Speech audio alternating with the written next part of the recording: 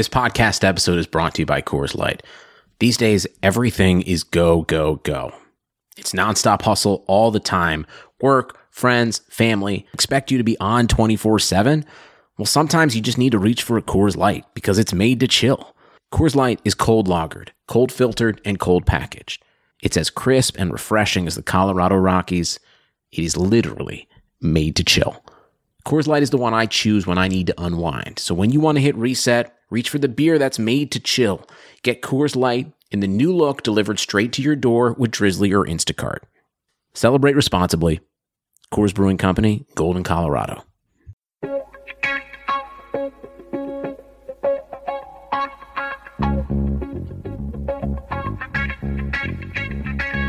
Karlsson, världens bästa Karlsson,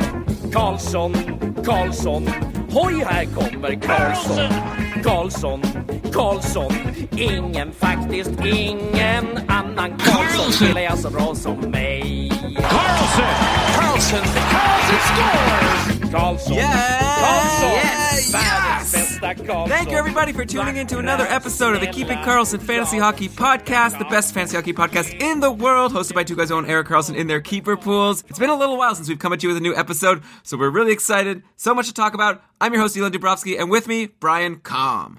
Yeah, the last time you heard us was our first ever live episode. The feedback has been generally positive, so thanks to everybody who turned out. Thanks to everybody who's listened and shared their thoughts. Please still do. We're thinking of doing another in the near future. Added a whole new dynamic to the show, I think. Near future, Brian. How about next week? But okay, we'll get to that. Let's get into the content first. But before that, let's get into talking about DobberHockey.com. We are presented by Dobber Hockey, proudly so. It's the best fantasy hockey website out there. Last week there was that big Dion Phaneuf trade, and I feel like it was like an hour later on Dobber Hockey, maybe even less. There was a whole article breaking down the fantasy impact. We're also going to do that in this episode, but a little later. But just a taste of what you can get by going to DobberHockey.com. Obviously, you also get the starting goalies and the line combinations and everything you need to manage your team and take yourself into the playoffs. Yeah, it is a regular stop for you and I when we plan the show, and not just, researching players exactly, but to just get a sense of what's happening in the fantasy world over the course of the week. DobberHockey.com, a great place to go for fantasy hockey information and podcasts. All right, so Brian, let's get started with the first fantasy hockey headline of the week. Goalie news. We've got a lot of goalie news. I feel like if we wanted to, we could do a whole episode just about goalies. This could be mid-season Schmorgoaliesborg, but we'll just run through everything going on. Lots of injuries, outjuries, demotions, hot streaks, cold streaks. Maybe by the end we'll generate a ranking of some of these goalies that might be available in your leagues. Let's start in Columbus. Here's a quote from Dobber writer AJ DaCosta, who wrote a Dobber injury report earlier this week. And he said, Columbus head coach John Tortorella thinks Bobrovsky's probably out until March, which will stretch to April. I'd almost put money on it. And he goes on to explain why, because it's a groin injury. So news is Bobrovsky's out at least till March. AJ thinks maybe till April. Either way, it's going to be a while before Bobrovsky comes back. And in the meantime, Joonas Korpisalo, who we've brought up a couple of times, and Brian famously likes to mention how he's the nephew, or what was it, the nephew or the cousin of some famous Finnish goalie? Yeah, the son of former Swedish elite forward Jari. Right, yeah, Jari Korpisalo. Sorry, son. Okay. Joonas Korpisalo has been fantastic. He has a .921 save percentage on the year, and he's basically been playing every game for Columbus. So if you picked him up when Bobrovsky went down, you've been getting elite numbers. The thing is, can they continue? And of course, it's easy to put up these types of numbers when it's just over a short stretch. See Andrew Hammond last year. But Brian, moving forward, what do you think about Joonas Korpisalo? I know before you said you expect just average goaltending on a bad team and only take him if you need a warm body. Have you changed your mind at all about him after these great numbers he's been putting up? And after the news comes out that Bobrovsky's still going to be out for a long time. Well, Yari's boy has now started 9 straight, and he's picked up the win in 5 of those, which is no small feat for a Columbus goaltender. And actually, 7 of those starts have been quality starts. Only one of them has been a real stinker, and that's a kind of consistency that we hadn't seen from Korpisalo yet in his previous stints in the NHL. Now, calling that consistency might be a bit of a stretch, but considering the other almost sure-shot save percentage destroyers, who you're probably super frustrated with, either as your number 2 goalie or whoever's in free agency, that's actually not a bad thing to have done. It seems crazy to be recommending Columbus's third-string goalie at this point of the season, but yeah, I think he has sort of upgraded himself as an option, at least in the short term, over just warm body status. I still don't think you can expect a ton of wins. I don't think you're going to be expecting above league average save percentage on a regular night. But the key to him is if he can start regularly, put up decent numbers and just not wreck your save percentage, which he's only done once in his past 9 starts, at that point, I am pretty comfortable with his value. Well, I guess at the end of the day, we always say that Sergei Bobrovsky is a great goalie to own, and he's a goalie on Columbus. So it's not as if there's no chance that you want a goalie on Columbus, and Bobrovsky's the example. Korpisalo has been putting up Bobrovsky-like numbers lately, but like you say, obviously we'll see if it could continue. Yeah, but Bobrovsky has shown the ability to win games by himself and make a bad team better. I'm not sure if I'm really ready to say Korpisalo can do that for his team just yet. Oh yeah, for sure. I'm just saying that for now, there definitely aren't worse options. Don't just not take Korpisalo because he's on Columbus. He's winning more than half of his games, at least in the last 9, like you said. But Bobrovsky is not the only goalie who is out for a while. We've already mentioned this before, but let's just bring it up at least one more time this season. Carey Price, news just came out, according to La Presse, that he's going to be out for the season. Then the Habs denied it, so I don't want to speculate too much, but it seems like Carey Price is likely still going to be out for a while. And I wanted to bring up Ben Scrivens because he's someone that we actually said before, maybe a couple of episodes ago, that this Ben Scrivens experiment clearly didn't work. Condon's still getting most of the games. But since I said that, Scrivens went and started 4 games in a row, and 3 of them were fantastic. He got 3 wins in a row, all really great starts, over 950 save percentages. And actually, I picked him up in 2 of my leagues just in time for his start yesterday against Buffalo, where he let in 3 goals on 8 shots and got pulled. So not a great new addition for me. But Brian, what do you think long term now that we know Carey Price is not coming back, or we're kind of sure that Carey Price is not coming back? Assuming that is the case, is it time for people to grab Ben Scrivens, or is yesterday an example of things to come? Well, I don't know if we even have to make that assumption. Even just thinking that Price might not be back for another month is enough reason to think about which Montreal goaltender is more valuable. And you know what? I think they're both going to be prone to these huge setbacks that we saw Scrivens have just last night. He stopped just 5 of the 8 shots he faced, got pulled. Condon came in, did a decent job holding it down the rest of the way. And when I say decent, I mean half decent, because that's all we've been able to realistically expect from the Montreal crease lately. I don't know. I feel like it's going to be a bit of a seesaw with both goalies taking turns. Someone comes in, plays a couple good games, gets a couple more, blows it, then the other guy comes in, does the same thing. It seems to me that some of the Habs' allegiances right now rest with Condon, just from what he did at the start of the year, and he's probably going to be around the organization longer than Scrivens is. But all in all, I can't rule out Scrivens being able to string together 2 or 3 decent fantasy starts in a row, but you will have to shoulder that risk of everything going awful if you try and get those good starts from him. All right, so if we're going to start building our rankings, who would you take between Scrivens and Korpisalo? Korpisalo, for sure. He's the top choice right now over Scrivens, even though it's crazy to take the Columbus goalie over the Montreal goalie. I mean, we thought when Price got injured, it doesn't really matter who's in net. You want him because Montreal has been such a good team to start the year. Of course, they haven't shown much resilience in the face of Carey Price's injury. Their defense has not looked good. Their offense, well, maybe is starting to get rolling, but in any case, somehow I still want Joonas Korpisalo over Ben Scrivens, because at worst, Korpisalo probably puts up similarly bad save percentage numbers, but while getting more starts to do it. Yeah, and really quickly before we move on to the next goalie, speaking of the Montreal offense, Alex Galchenyuk, holy cow, he is on quite the hot streak. And I actually watched the game yesterday. He had 2 power play goals that were essentially the same goal, a one-timer from the right side. It was really cool to see, and I'm very happy I picked him up in the Keeping Karlsson Ultimate Patron Fantasy League right after he got jumped, after he was slumping. And I traded him away right before he went on his current 7 points in 7 games run. He's taking a ton of shots. He's seeing power play time. What a guy to own in your fantasy league right now, which is really the first time we've been able to say that all year about Galchenyuk.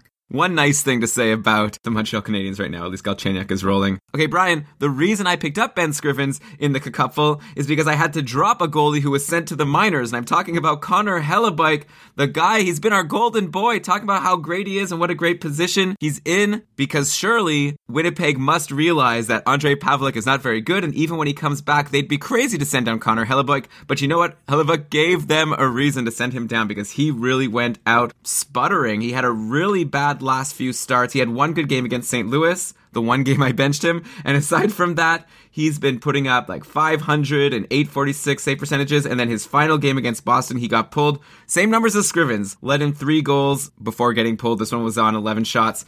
And then that's it for Hellebuyck, or maybe not. The coach has said that maybe he'll come up again at some point. But Brian, in the meantime, Ondrej Pavelec is coming back. So what are your thoughts if people have Pavelec available to them? Well, before getting to Pavelec, let's just maybe close the book on Hellebuyck for now. We did sort of see this coming, wondering if the Jets could really commit to him for the rest of the season, even when Pavelec came back.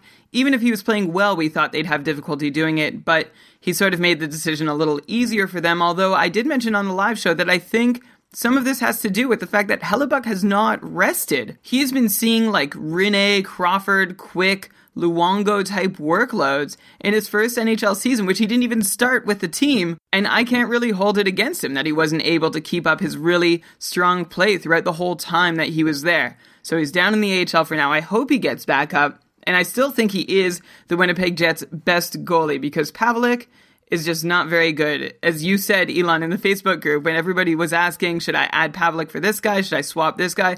You just kept saying the problem with Pavelec is that he's not very good. In the last 3 years, he ranks 28th out of 33 goalies who have had number one roles for a good chunk of that span, and that includes last year's career-high aberration of .920 when he went on a couple really hot runs, turned a few people into believers, but remember, Michael Hutchinson had a really good save percentage last year as well. Pavelec hadn't done a whole lot this year before getting injured, so our thoughts on him are pretty much unchanged from the preseason Smore Goalie Sport, which is that the Jets probably still like him as a starter, so he'll play, but he'll likely play poorly. So far this year, he has a .906 save percentage in 15 appearances, and it's not his team's fault, right? We can't say, well, he plays for a bad team, because we saw Hellebuyck come in right after Pavelec got injured and do very well for himself in all the same circumstances. Wins might also be tough for Pavelec to come by. The Jets are now 3 games below 500, and it's not because they've been hurting for a goalie. I don't think Pavelec is the answer to come in and start winning them games. Maybe he can go on a run here and there, as he's shown to do in his career, but overall, if you're looking at what you expect him to do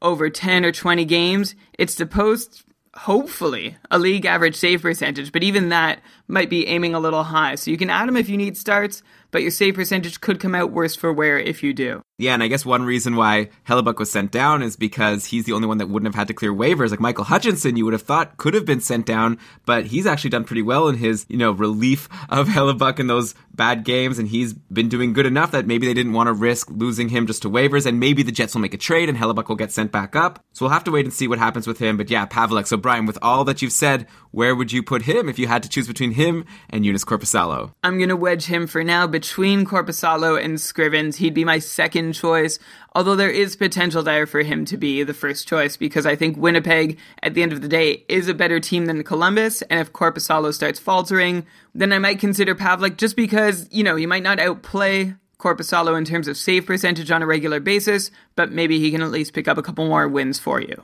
Okay, continuing the story of my disastrous waiver pickup of Ben Scrivens, I was dropping Hellebuyck and I was actually choosing between 2 goalies, Ben Scrivens and Jonas Hiller. And the reason I was going for Hiller is because news came out that Kari Ramo was injured. He collided with Joonas Donskoi in a game against the Sharks. He went straight to the IR, and word is that, it didn't look good. The coach said that he thinks it's going to be a bad injury. So all of a sudden, that opens the door for Jonas Hiller. And the thing is, I was already planning on talking about Hiller this week because he had been slowly but surely stealing starts from Kari Ramo. In fact, he had 2 wins in a row against Vancouver and Toronto before Ramo got back into the nets against San Jose and got injured. Of course, if I would have picked up Jonas Hiller instead of Ben Scrivens, I also would have been disappointed because he let in 4 goals. At least he got to play the whole game, which is something. So he made 31 saves against Arizona, but a bad game against the Coyotes. But moving forward, the Flames have also called up Ortio, and so maybe he'll get some starts, but I would think that Jonas Hiller is going to get the majority of starts because Ortio has shown himself to not be reliable, and Jonas Hiller's actually been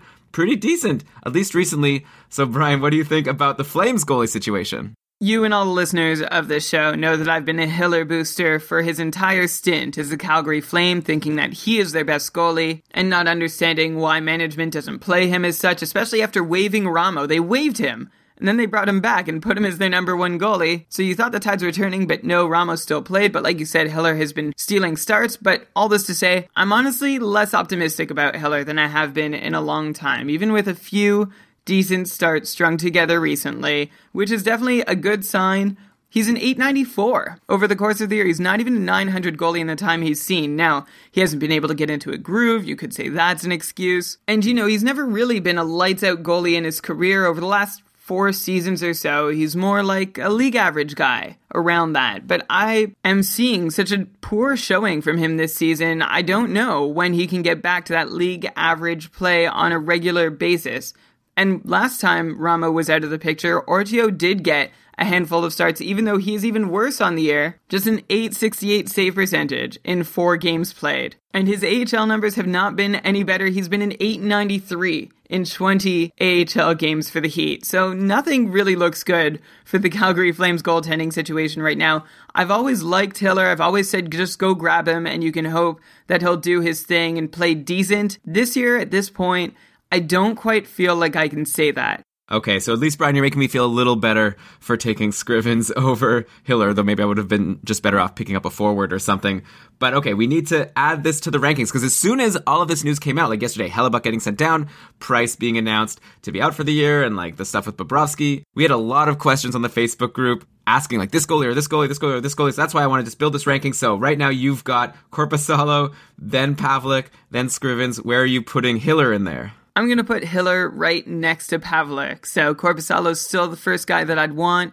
And then Pavlik and Hiller, kind of a toss-up. I'd go with whoever has the hot hand. Like, I wouldn't grab one and wait for them to find their game. If one is doing well, I'd just swap them in and out as much as I could. Okay, and let's do one more. I actually... Originally, when I was planning this episode, was thinking I would just talk about Hellebuyck and Louis Domingue together and be like, both of these guys are really sucking.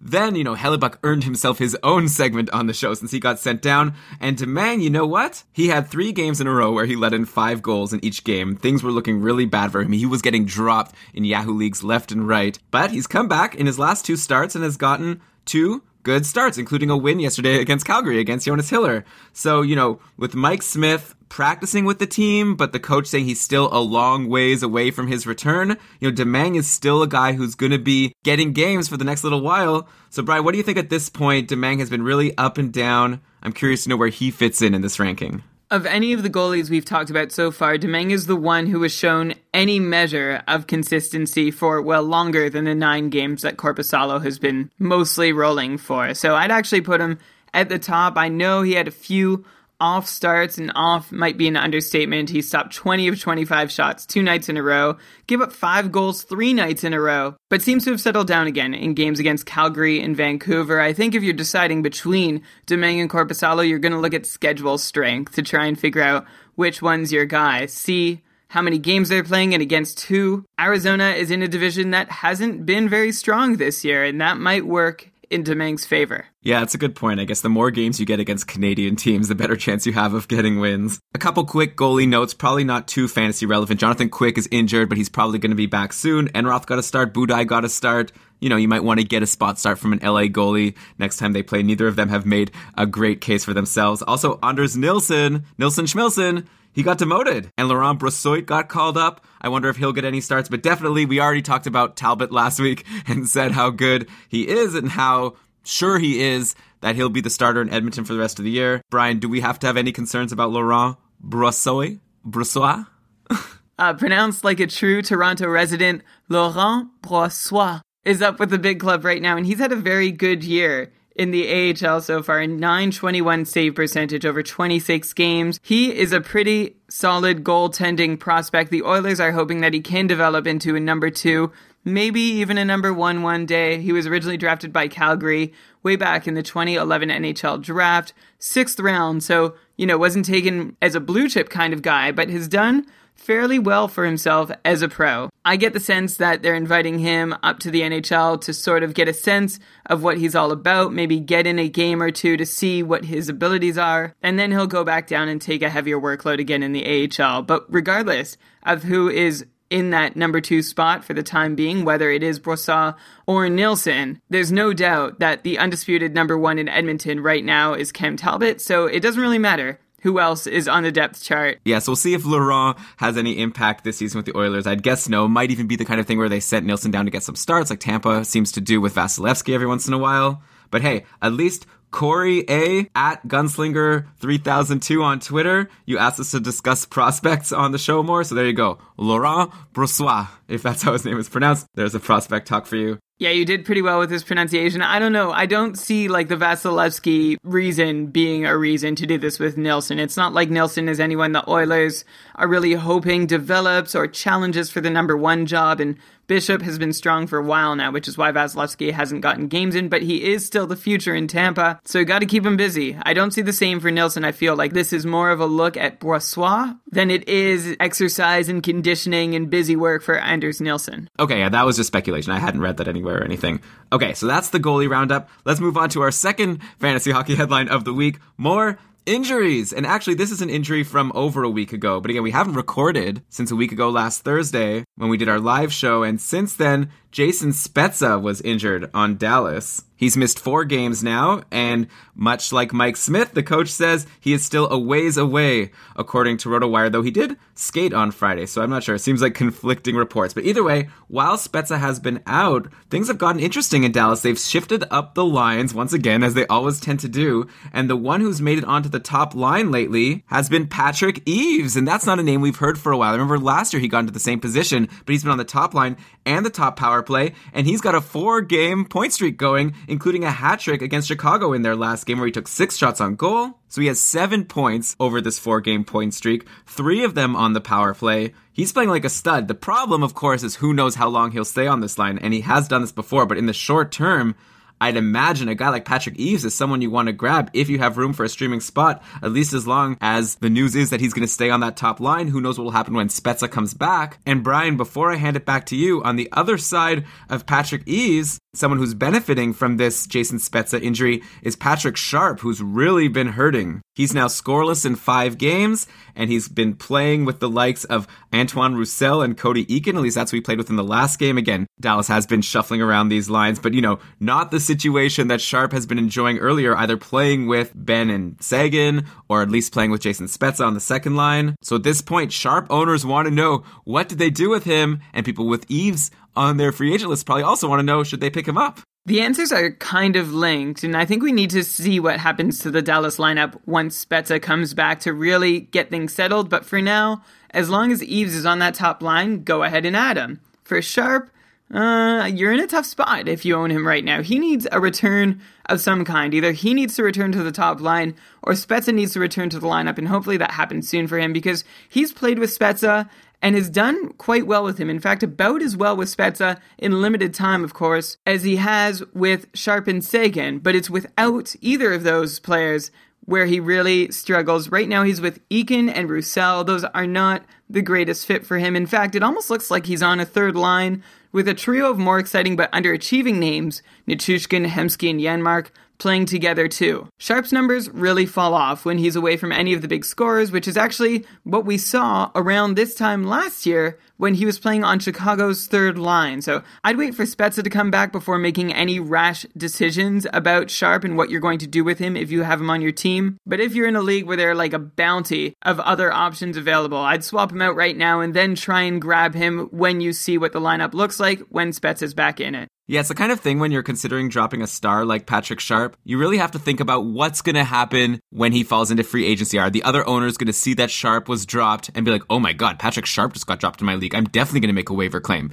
If you think that that's going to be the feeling around your league, then maybe you want to hold on. Maybe he has trade value or something, or maybe it's worth waiting to see. But if it's the kind of league where you could drop him and feel pretty confident that he's just going to sit there until he heats up again, might as well drop him and get someone hot, and you could always grab him back when Spezza comes back. You could still preemptively get him before he's hot, but at least not hold him while he's playing on the third line, or whatever you want to call this line that he's on right now. Next on the injury docket, let's go to Vancouver, where they've lost 2 guys for a significant amount of time. Alex Edler and Brandon Sutter are both going to be out for 6+ weeks. Let's focus on Edler. He's been, of course, the top power play defenseman for the Canucks for a while now, so this really opens up a spot for someone else to take advantage. And there's a few interesting names that are popping up, like Chris Tanev. He's a guy who you only know about in fantasy if you're in a league that counts blocks, and he's been pretty decent for blocks, but he had a great game against Arizona in Vancouver's last game where he had an assist and 6 blocks. so even more than he's used to getting. But the thing that was really interesting for me is he had 41% of the team's power play time, and he's a guy who usually didn't play on the power play at all or barely got time, so he's definitely getting an improved role. And if you're in a league where you get value from blocks and a potential power play point, he could be a good short-term add, or maybe long-term, because Alex Edler's out for a while. The other name that comes to mind is Ben Hutton, a guy who has had a couple of good games sprinkled in with a bunch of games where he did nothing. But, he had 2 assists against Colorado. Then, a week before that, he had 2 assists against Pittsburgh. And he's been consistently getting a decent amount of power play time. And he's getting even more and more ice time, of course, while Alex Edler is out. And hey, he even had a 7-block game a few games ago against Columbus. But lately, he's been getting just 1 block each game. So I'd be curious, Brian, to know if you wanted to pick up a Vancouver defenseman, which way would you lean between Hutton, Tanev, and other? I think Tanev is not the first option just because his ice time has not increased significantly, at least in all situations. He's only added about a minute or 2 of playing time per game since Edler's been out. Of course, that's just been 1 game. So we're still waiting for things to settle down a little bit and understand how things are going to shake out. But Hutton is probably the guy that I would be looking at first, because he might be the one who sees his role change the most drastically. And I think he probably is the best power play option on that Vancouver blue line, but that does not say a ton, because that Canucks blue line has been woeful all year in terms of offensive production.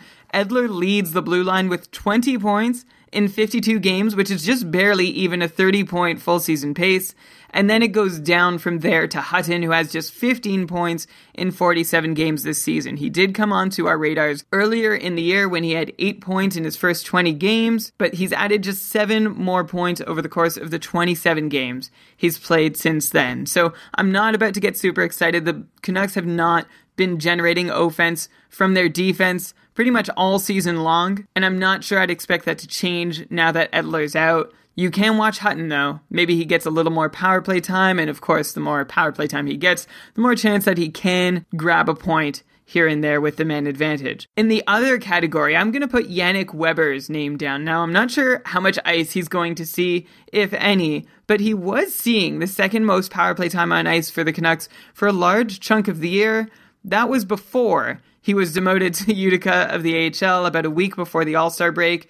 And that demotion made sense because even with some generous deployment, he had managed just 5 points and a -13 in 35 games played so far this year. So I think all of this is to say is that Tanev, Hutton, and Weber are potentially guys who could do something, but I'm not holding my breath for either one to really make an impact. Yeah, I guess for me, the one I'd want for the spot start is the one playing on the power play with the Sedins. So if that's Tanev for a game, and especially if I need blocks, maybe I would grab him, but definitely not a long-term option for sure, and I doubt he would even stay there for very long. Then, of course, with the Sutter injury, we talked about it before when he was injured just before, and we talked about how Bo Horvat was doing so well. He was on the second line, and we wanted to see what would happen when Sutter came back and if he would lose his spot on the roster. But now you don't have to worry about it. Horvat is back playing with Verbata and Berchi, and he's still doing well. He has 6 points in his last 8 games, which actually is kind of slow compared to what he was doing before, where he was like a point per game. Well, Elon, let's not be too hard on him. It's great to see sustained production from him. When he was having that very good stretch, we were really excited and hopeful that it would continue even after Henrik Sedin returned to the lineup, and so far he's been able to keep it up, which is really, really promising. Yeah, I mean, I wasn't saying it's a bad thing. I was saying that it's great for him that we consider 6 points in 8 games to be not so great. And we'll see if he can keep it up in the future. But definitely Bo Horvat, I think, is a very tempting option that's available in a lot of our free agent wires. But you know what? His line mate, who you would think should be the more tempting option, Radim Verbata, have we called him a snoozer yet? Because if not, we have to. This guy, I'd say forget about him. He's playing with Bo Horvat, who's getting lots of points, but somehow Verbata's not getting in on any of them. His IPP must be really low. He's also getting low minutes, lower than he's used to. He only played 13 minutes in his last game. He's been hovering around 12, 13 minutes in his last 3 games. He's the kind of player who we used to be able to depend on for shots on goal, at least, but he's only been getting 1, 2, or 3. Lately, a far cry from his 4, 5, and 6 that he was doing earlier in the year, where we said that, he'll just, score soon. He's having some bad luck. He's still in the top power play, and he's playing with Bo Horvat. Usually you should say it the other way around. Bo Horvat's playing with Radim Verbata, but I feel like Verbata's playing with Horvat. He's on the top power play, so he still has the opportunity to score.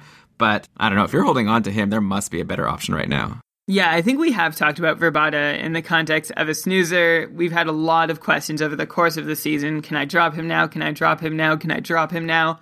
I think you can drop him now. He's not really going to be a hot commodity. You can always get him back if you are quick enough and you see some signs of life from him. But for now, just not a whole lot happening. It's sort of been a lost season for him. And the one solace was that he was still putting shots on net. Like, he has 172 shots in 52 games played. But Elon, like you said, the totals are really tapering off lately. I don't want to see any 1-shot or 2-shot games from Vrbata. I want to see 3 or 4, especially if he's not doing anything else for me. His IPP is actually a little bit down. I mean, last year it was quite high. This year it's still reasonable. So maybe just lately with Horvat getting all these points and him not. I see where you were going with that. But his shooting percentage is down, his on-ice shooting percentage is down, and that applies to both even strength and power play. So just not a happy season for Radim Vrbata. If you're holding on to him, you are very stubborn about doing so. Definitely have some sort of extra commitment to him, because I think most people who drafted him at the start of the year have already cut ties on him, and rightfully so. And hey, patron Michael March asked us to do a rumor segment on the show. So one rumor, I guess you could say, about Radim Vrbata is that maybe he'll get traded at the trade deadline. So that might be a reason to hold on if you think that he might go to a better deployment. Though, he's on the top power play with the Sedins, so I don't know how much better you can get. Yeah, I think he's still a good player. I think maybe this just has not been the right situation for him. It's been a really hard year. I mean, we just talked about Edler in the blue line. Very few people are putting up points of any kind in Vancouver this season. Vrbata has been just another victim of such a poor lineup in Vancouver. And yeah, he's had his opportunities, but I feel like if he gets traded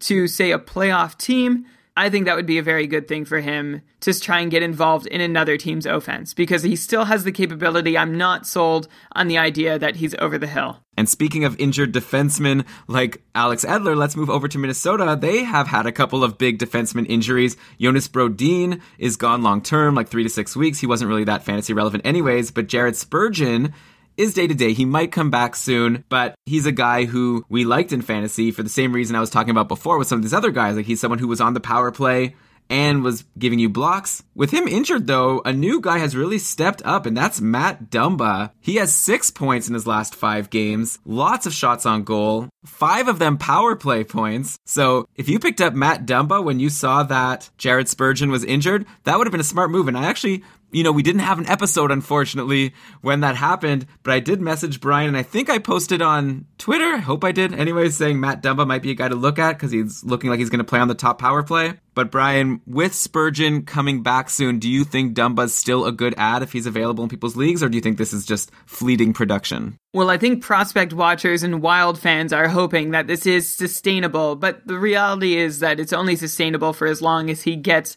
this spot on the depth chart. And once Spurgeon comes back, it remains to be seen. I mean, he's definitely proven himself and done very well in this spot. He saw a huge jump in workload. He went from playing 13 to 15 minutes a night, all of a sudden playing 18, 20, 24 minutes in his most recent game, and a big chunk of those minutes have come on the power play. Apparently, Minnesota's opponents have been taking a lot of penalties in recent games, which has allowed Dumba to average nearly 5.5 minutes per game of power play time since Brodin and Spurgeon have left the lineup. And he's cashed in on those opportunities as well with a power play point in each of those 3 games, and he actually is now on a 5-game power play point streak. He's taking shots too, really. He's doing everything that a top pairing defenseman might do on that power play, taking shots, playing a lot of minutes. He's not putting up a ton of blocks. That's the one thing that you can't really look to him for right now. But if you're hurting for D, you should be looking to make a move to add Dumba for the duration of the other 2 injuries. And the fact that Brodin is going to be out long-term at least leaves the window open a little bit for Dumba to continue working with an increased role on the Minnesota blue line. Yeah, and with Minnesota having had a lot of trouble scoring over the past little while, maybe they will keep Dumba there even when Spurgeon comes back. So it'll be worth watching for a couple of games. If you grab him, don't just drop him right away when Spurgeon comes back. And Brian, one more guy in Minnesota I want to talk about. We already talked about him last week, so just really quickly, Charlie Coyle, who we said he was on a 4-game goal-scoring streak. Obviously that ended, but he still has 2 points in his last 4 games. And what I like even more now about Coyle than before, there's two things actually. First is that he's on the first line with Mikko Koivu and Zach Parise, and he's also on the top power play with Koivu and Parise, so he's in a really good position in the lineup. And like I said last week when we talked about him, his minutes have just been going up and up. Like Coyle has become a key roster guy, getting over 20 minutes when he used to be more of a 16-minute guy. And the other reason why I like Coyle, at least in the short term,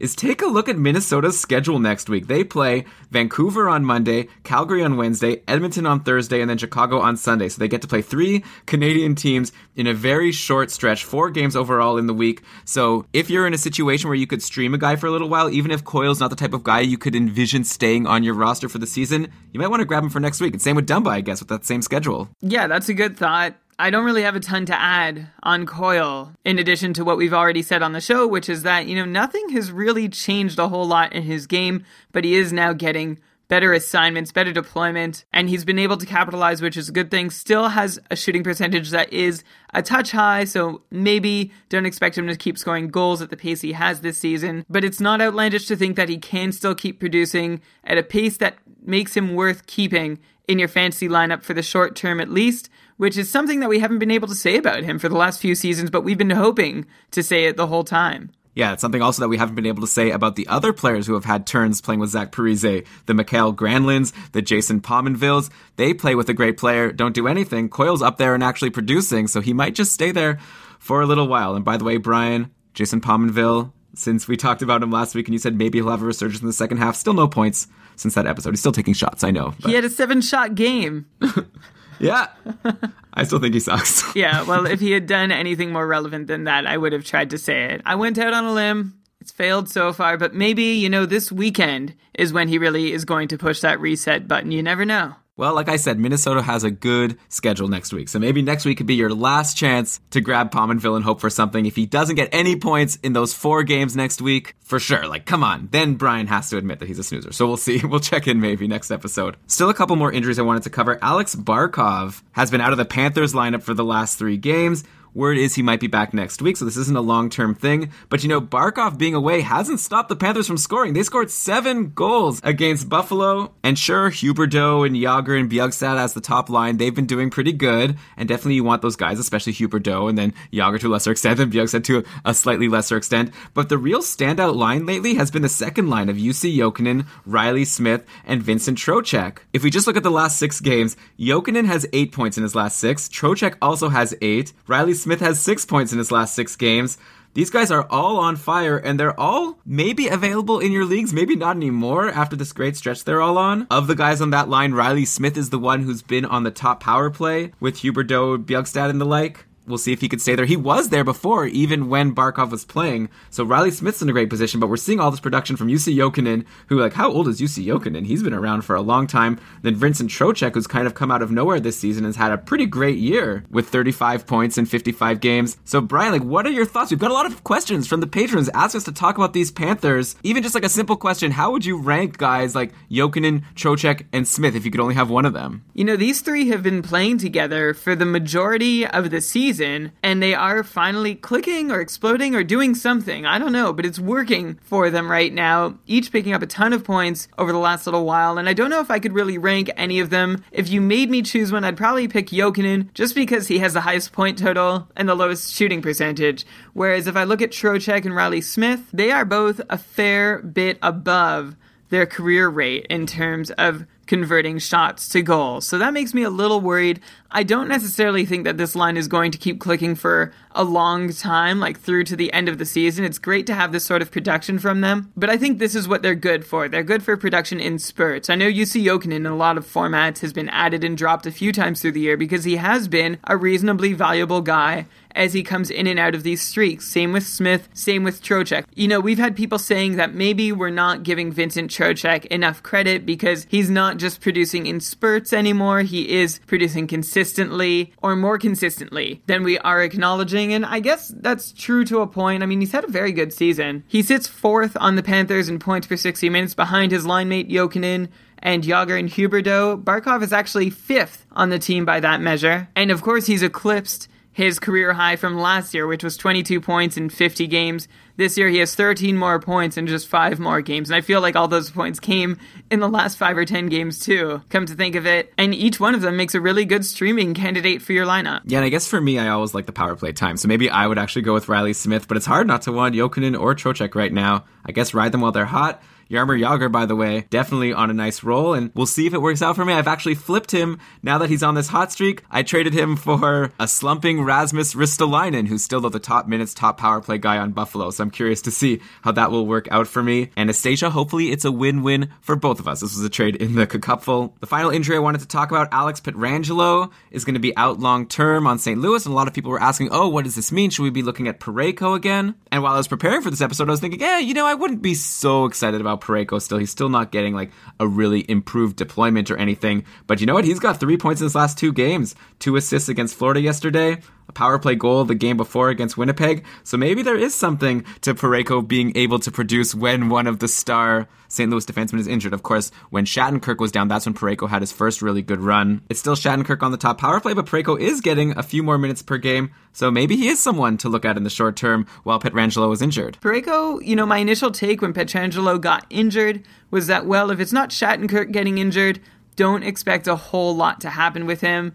And so far, I've been wrong. 3 points in his last 2 games, but only 1 shot on goal in each of those. And that's not uncommon for him over the last little while to have few shots on goal. So I don't know if I'm ready to say that, Pietrangelo's out, so Parayko's in. I'm not sure it's quite that simple, especially because Parayko's ice time hasn't really changed since Pietrangelo has been out. Like, he had a 23-minute game, which was great, but he had been playing still like 20, 22 minutes before that, and his power play time has not skyrocketed up either. He had a bunch a couple games ago, but it wasn't necessarily like a huge chunk of his team's share relative to previous games when Pietrangelo was in the lineup. So I'm not thinking that these two are necessarily related, that is Pietrangelo's absence from the lineup and Parayko's production, but I'm not going to exclude it as a possibility either. You know what, I'm going to go out on a limb and say that I don't think that this short production from Parayko is sustainable. I don't think that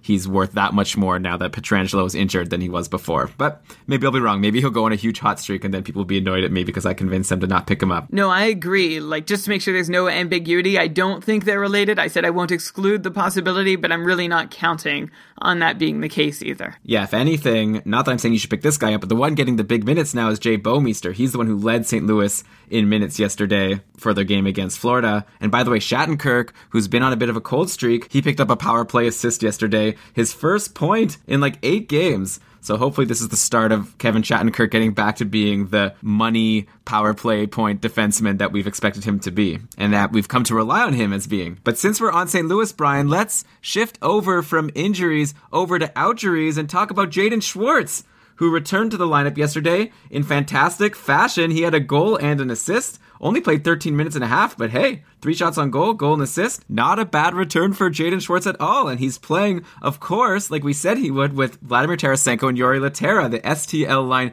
reunited. If you're curious about what else is going on the team, that puts Alex Steen with Berglund and Backus, and then Stasny with Fabry, who scored the power play goal, by the way, that Shattenkirk assisted on, and Troy Brouwer. So I don't know, like, a guy like Paul Stasny, who we already talked about as not being able to produce very much, I don't know if it's such a great new position for him, though he did get a point yesterday. Overall, the big story is Jaden Schwartz.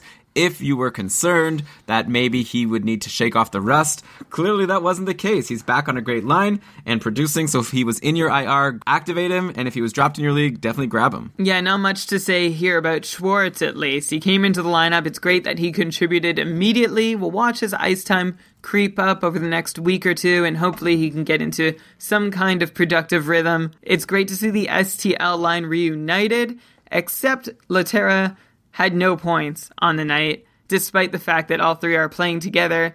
And Stasny, too, we talk about all these moving parts in St. Louis. I'm not convinced that this is the way they're going to stay for a while, which means that the value of Backus and Stasny and Lehtera is really up in the air right now, and either one is not someone who I'd really want to own unless you're in a hits league, and that way Backus has some extra value. But they just bounce around in and out of good spots on the depth chart too often to really sustain any kind of value that would make you want to own them. So for now, just be happy that Schwartz is back. And by the way, Robbie Fabry, Elon, you mentioned him. He has 4 power play points in his last 3 games, 5 points in his last 4 games overall. Not doing too badly for himself. Yeah, we talked about Fabry at the beginning of the season. You know, we were talking about guys like Larkin and Ehlers who were drafted in the same year as him and saying how they've all been doing well. Obviously, Larkin and Ehlers have been the ones making the bigger splashes, but here's Fabry maybe making a late season push, and definitely a guy to add to your watch list. If he's getting this power play time and picking up power play production, that's a guy you want to own in your league. We'll see if he can keep it up, of course, and it depends a lot on his line mates. You know, we say for Paul Stastny, his deployment isn't as good as obviously playing with guys like Tarasenko, but for Fabry, playing with Stastny is not too bad for your rookie season. So, okay, Brian, we're so far into the show, maybe people are starting to yell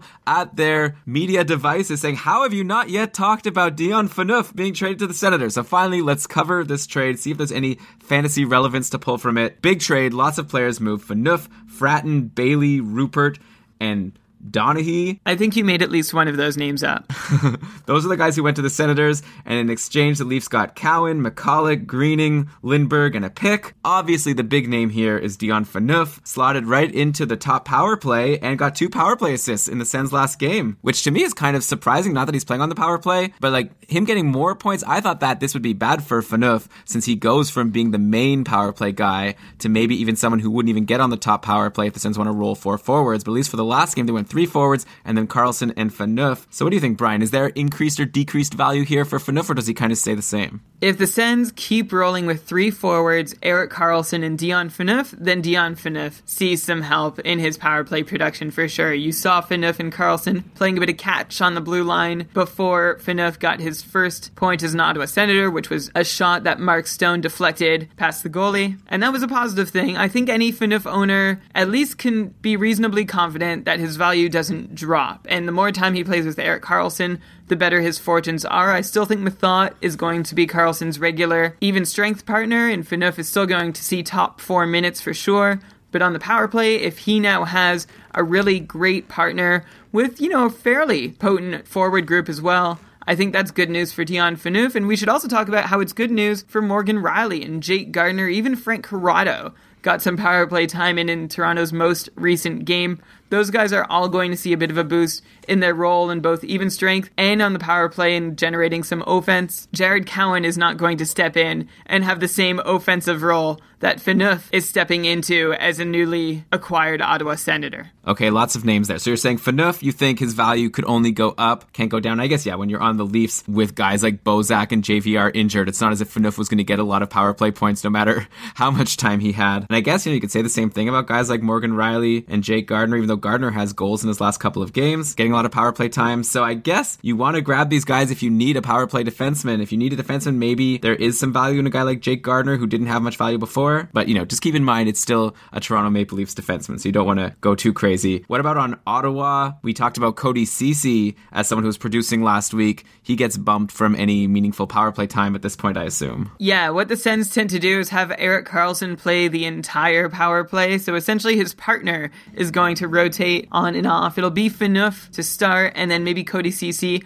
gets a little bit of time in as well, but primarily it's going to be Karlsson and Phaneuf. Yeah, Ceci got a bit of power play time in the last game, but definitely he was seeing more before the trade. So, we already said in the last episode that we thought that his run of production was probably a mirage and not sustainable. So hopefully you didn't pick him up, and if you did, this isn't good for him. It is worth mentioning while we're talking about all this, Colin Greening saw 4.5 minutes of power play time. That was half of the available minutes for all Toronto players in his debut as a Maple Leaf. Wasn't able to do anything with it. Had 2 shots on goal. Was a -2. I don't think we'll see any real other fantasy effects on any newly acquired Maple Leafs. I don't think Greening's going to do a whole lot. Michalek, maybe when he gets healthy, he can put in a point here or there, but nothing more than what he was able to do in Ottawa. So there you go. We've covered the Dion Phaneuf trade. We had one patron, Ryan, who was very upset about it, a Sens fan, calling Dion Phaneuf a pylon. Maybe he's happier now that Phaneuf got those 2 power play assists. The Sens still did lose, so I guess at the end of the day, not much of a net gain yet. And speaking of our patrons, I want to take this moment to thank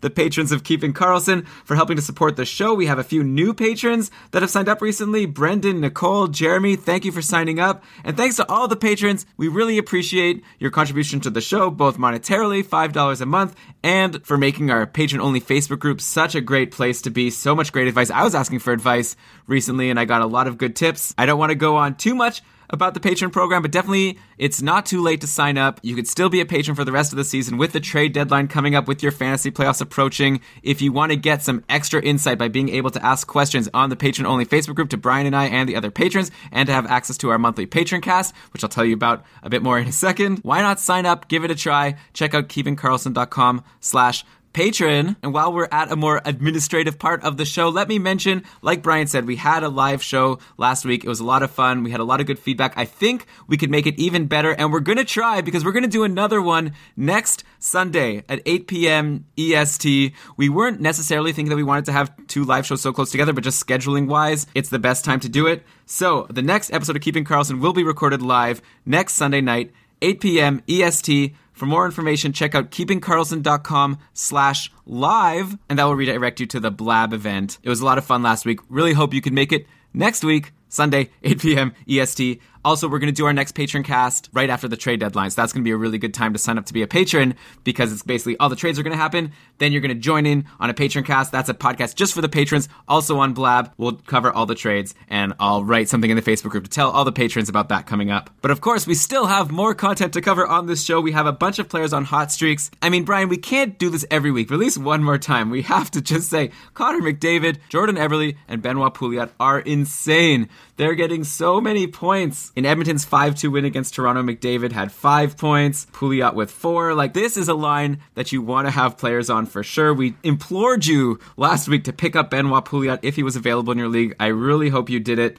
You've been getting rewarded handsomely, and Connor McDavid has just jumped up to being one of the most valuable players in fantasy, even like for 1 year. Obviously for keeper, it's been for a while, but I don't even know who else I'd rather have than Connor McDavid right now on a given night when he's playing. Of course, on the other side of the coin, there are some Oilers who are slumping, namely the top line, which have been doing so good for so long. Hall, Draisaitl, and Purcell have really been doing nothing lately. Purcell has an assist, and Draisaitl and Hall are both scoreless in their last 4 games. And actually, news just came out on Roto-World this morning that Coach Todd McClellan is going to be splitting up Taylor Hall and Leon Draisaitl, at least for the start of today, Saturday's game. Apparently, Hall was practicing alongside Mark Letestu and Zach Kassian, while Draisaitl remained with Teddy Purcell and now Lero Pakarinen.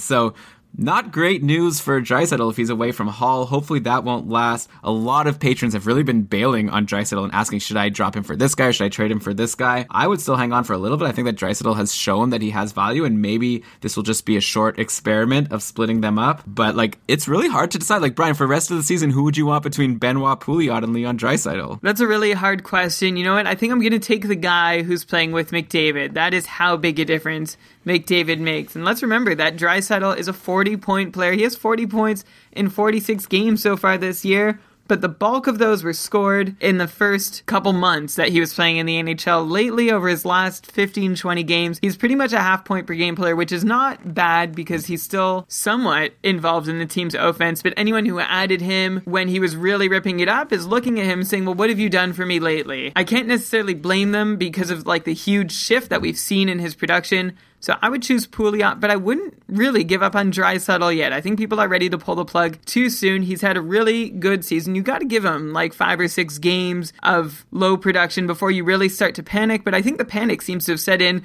after 2 or 3 games of doing nothing, which granted hasn't happened a whole lot this season. But I'm going to be the one to encourage patience on Draisaitl, which is funny because I feel like that's a real flip from the situation earlier in the year when I was saying, well, let's wait and see what we have with Draisaitl before all rushing to add him. Well, that's your thing, Brian. You're patient on both ends of the spectrum. You're cautious about picking someone up who's hot, and then you're cautious about dropping someone who was hot for a while. So I would also give Draisaitl a few more weeks. Hopefully he'll get back with Hall, and hopefully they'll get rolling. Taylor Hall is a superstar. Draisaitl's obviously really good, so maybe Connor McDavid will be nice and let a couple of other lines score some points before the end of the year.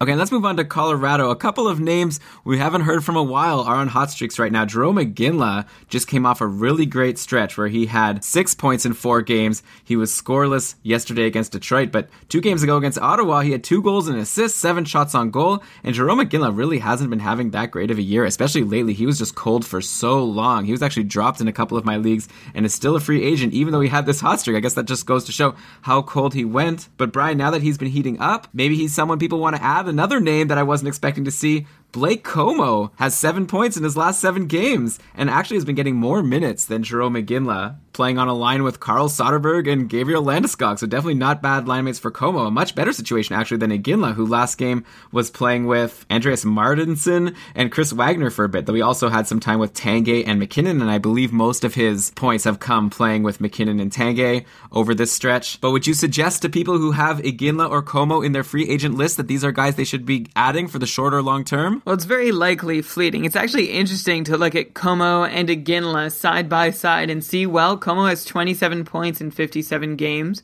Iginla has just 4 more points in 1 more game. So they're actually quite even, and even with their most recent hot streaks, they seem to be like sort of keeping pace with one another over the course of the season. Not normally 2 names you would associate with one another. I mean, Iginla, maybe I'd be a little more inclined to go with him, at least give him a shot, because he did start the season fairly well. I know I had somewhat written him off, thinking that it would be a tall order to once again put up fantasy relevant production on a regular basis, but he came out of the gates with 7 points in his first 10 games, which was pretty decent, and he was taking a lot of shots too. He was averaging, 2.5, 3 shots per game. Lately, he seems to have found his groove again. Still not putting up a ton of shots, though he did have a 7-shot game recently. And yeah, the line situation is very concerning in Colorado. I have no idea what's going on. It's like Patrick Waugh put him in a blender, saw what happened, and just said, okay, I'm going with it. Like, there doesn't seem to be much thought as to how the lines are being constructed there. And if Iginla is going to keep scoring, he's going to need to keep seeing power play time. And Steve Laidlaw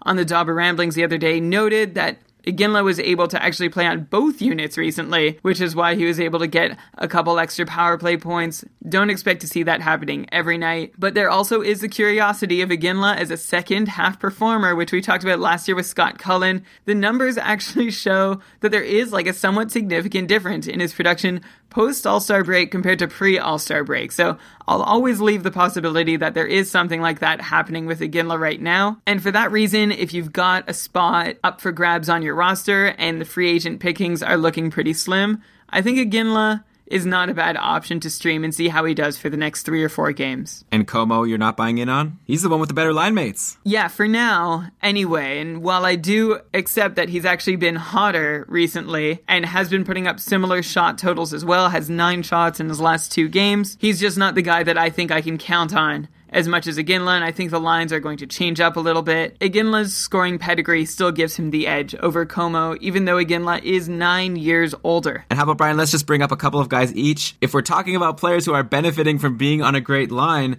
then we have to mention Calle Jarnkrok on Nashville, who's had the plum assignment of playing with James Neal and Ryan Johansson for the last few games, and he actually put up a very nice 3-game point streak before going pointless yesterday against Tampa Bay. But Jarnkrok is still on that great line, and I would like someone who's on that line, so maybe he's someone you might want to look at the short term as well. Yeah, for as long as he's there, that's a pretty good spot to be. Interestingly enough, Philip Forsberg is still doing just fine not being on that line, has 10 shots in his last 3 games, and 6 points, actually, is what I should have led with. He has 4 goals and 2 assists in that span, so maybe the Nashville Predators have found a top 6 that works, and I imagine as long as Forsberg can keep production coming from that second line, perhaps Jarnkrok gets extended time on that first line. Yeah, well, Forsberg's playing with Craig Smith and Mike Ribeiro, so not the worst line mates, and obviously Forsberg is the main driver of offense there. So Ribeiro obviously is the one who gets all of those assists. And by the way, speaking of Mike Ribeiro, he's actually been playing on the top power play with Johansson and James Neal. So some interesting options there on Nashville, depending on how deep your league is. Jarnkrok is obviously someone for a deeper league, only like 0.5% owned on ESPN, but usually it's pretty hard to find a guy playing on the top line with a guy like Ryan Johansson. Next up for hot streaks, how about Jean-Gabriel Pageau? Now, maybe we're a few games late to this party, but he had 8 points over a 6-game stretch, 2 goals, 6 assists. 1 of those points came on the power play. And he was seeing an increase in power play time too. Saw 0 power play time, however, in his last game. His ice time went back down, although he is still playing on one of the most bizarre lines in the NHL right now, which is Jean-Gabriel Pageau, Zach Smith, and Mark Stone. So I don't know how much longer that line sticks together if it's not producing. I think there are much better ways to use Mark Stone, and for that matter, Pageau and Smith in the Sens lineup. It was a nice little stretch for Pageau. He was throwing shots on net too, But if you streamed him, if he was on your lineup, I think it's already time to start considering dropping him. I don't expect him to be able to put up meaningful production on a regular basis from now till the end of the year. Yeah, no disagreements from me about Peugeot. Nice run while he had it, but I wouldn't rely on it to continue for this season. And hey, since we're talking about the Sens, let's just take a look at the scoring race for the season. Erik Karlsson tied for second with Jamie Benn, 15 points behind Patrick Kane, who's leading with 77 points. Crosby, though, still sneaking up. He's up to 53 points in 53 games. He actually has gone scoreless in his last 2 games, which has made my acquisition of Chris Kunitz not as exciting. Their production is really tied together like we talked about last week. But Brian, I could just keep going on and on about all of these different players, but we have to end the show. And here's, I think, a good time to do it. So thank you so much to everyone for tuning in to this episode. We really appreciated all the feedback we got after our live show last week. And it would be great to hear what you thought of us going back to our regular format. So hit us up on Twitter at Keeping Karlsson. Let us know how you like the show. Also, you can ask us any fantasy hockey questions. We try our best to answer every question on Twitter. We actually got an iTunes review recently, a guy saying that we didn't answer his questions, but I answer like every question. So if you're that guy who left that review, message me and let me know who you are, because I'm very curious. And double check the spelling of who you're mentioning on Twitter. Elon is very good about getting back to everybody. So sorry we didn't see your question, but give us another shot. Yeah, but as we're saying, obviously we would love a 5-star review on iTunes. And give us your questions on Twitter. You can become a patron, keepingkarlsson.com/patron. Live show next Sunday at 8 p.m. Then we'll release it as obviously a regular episode later that night. And I think that's everything I have to say. So let's cue that outro music. And Brian, read us the credits. All right, this episode of the Keeping Karlsson Fantasy Hockey Podcast was presented by Dauber Hockey and supported by our patrons. It was researched with help from Hockey Analysis, War on Ice, Roto World, Frozen Pool, Yahoo Sports, and ESPN Fantasy Hockey. Great job as always, Brian. And I'm looking forward to doing this live next week. Hope to see everybody there. Until then, keep on keeping Karlsson.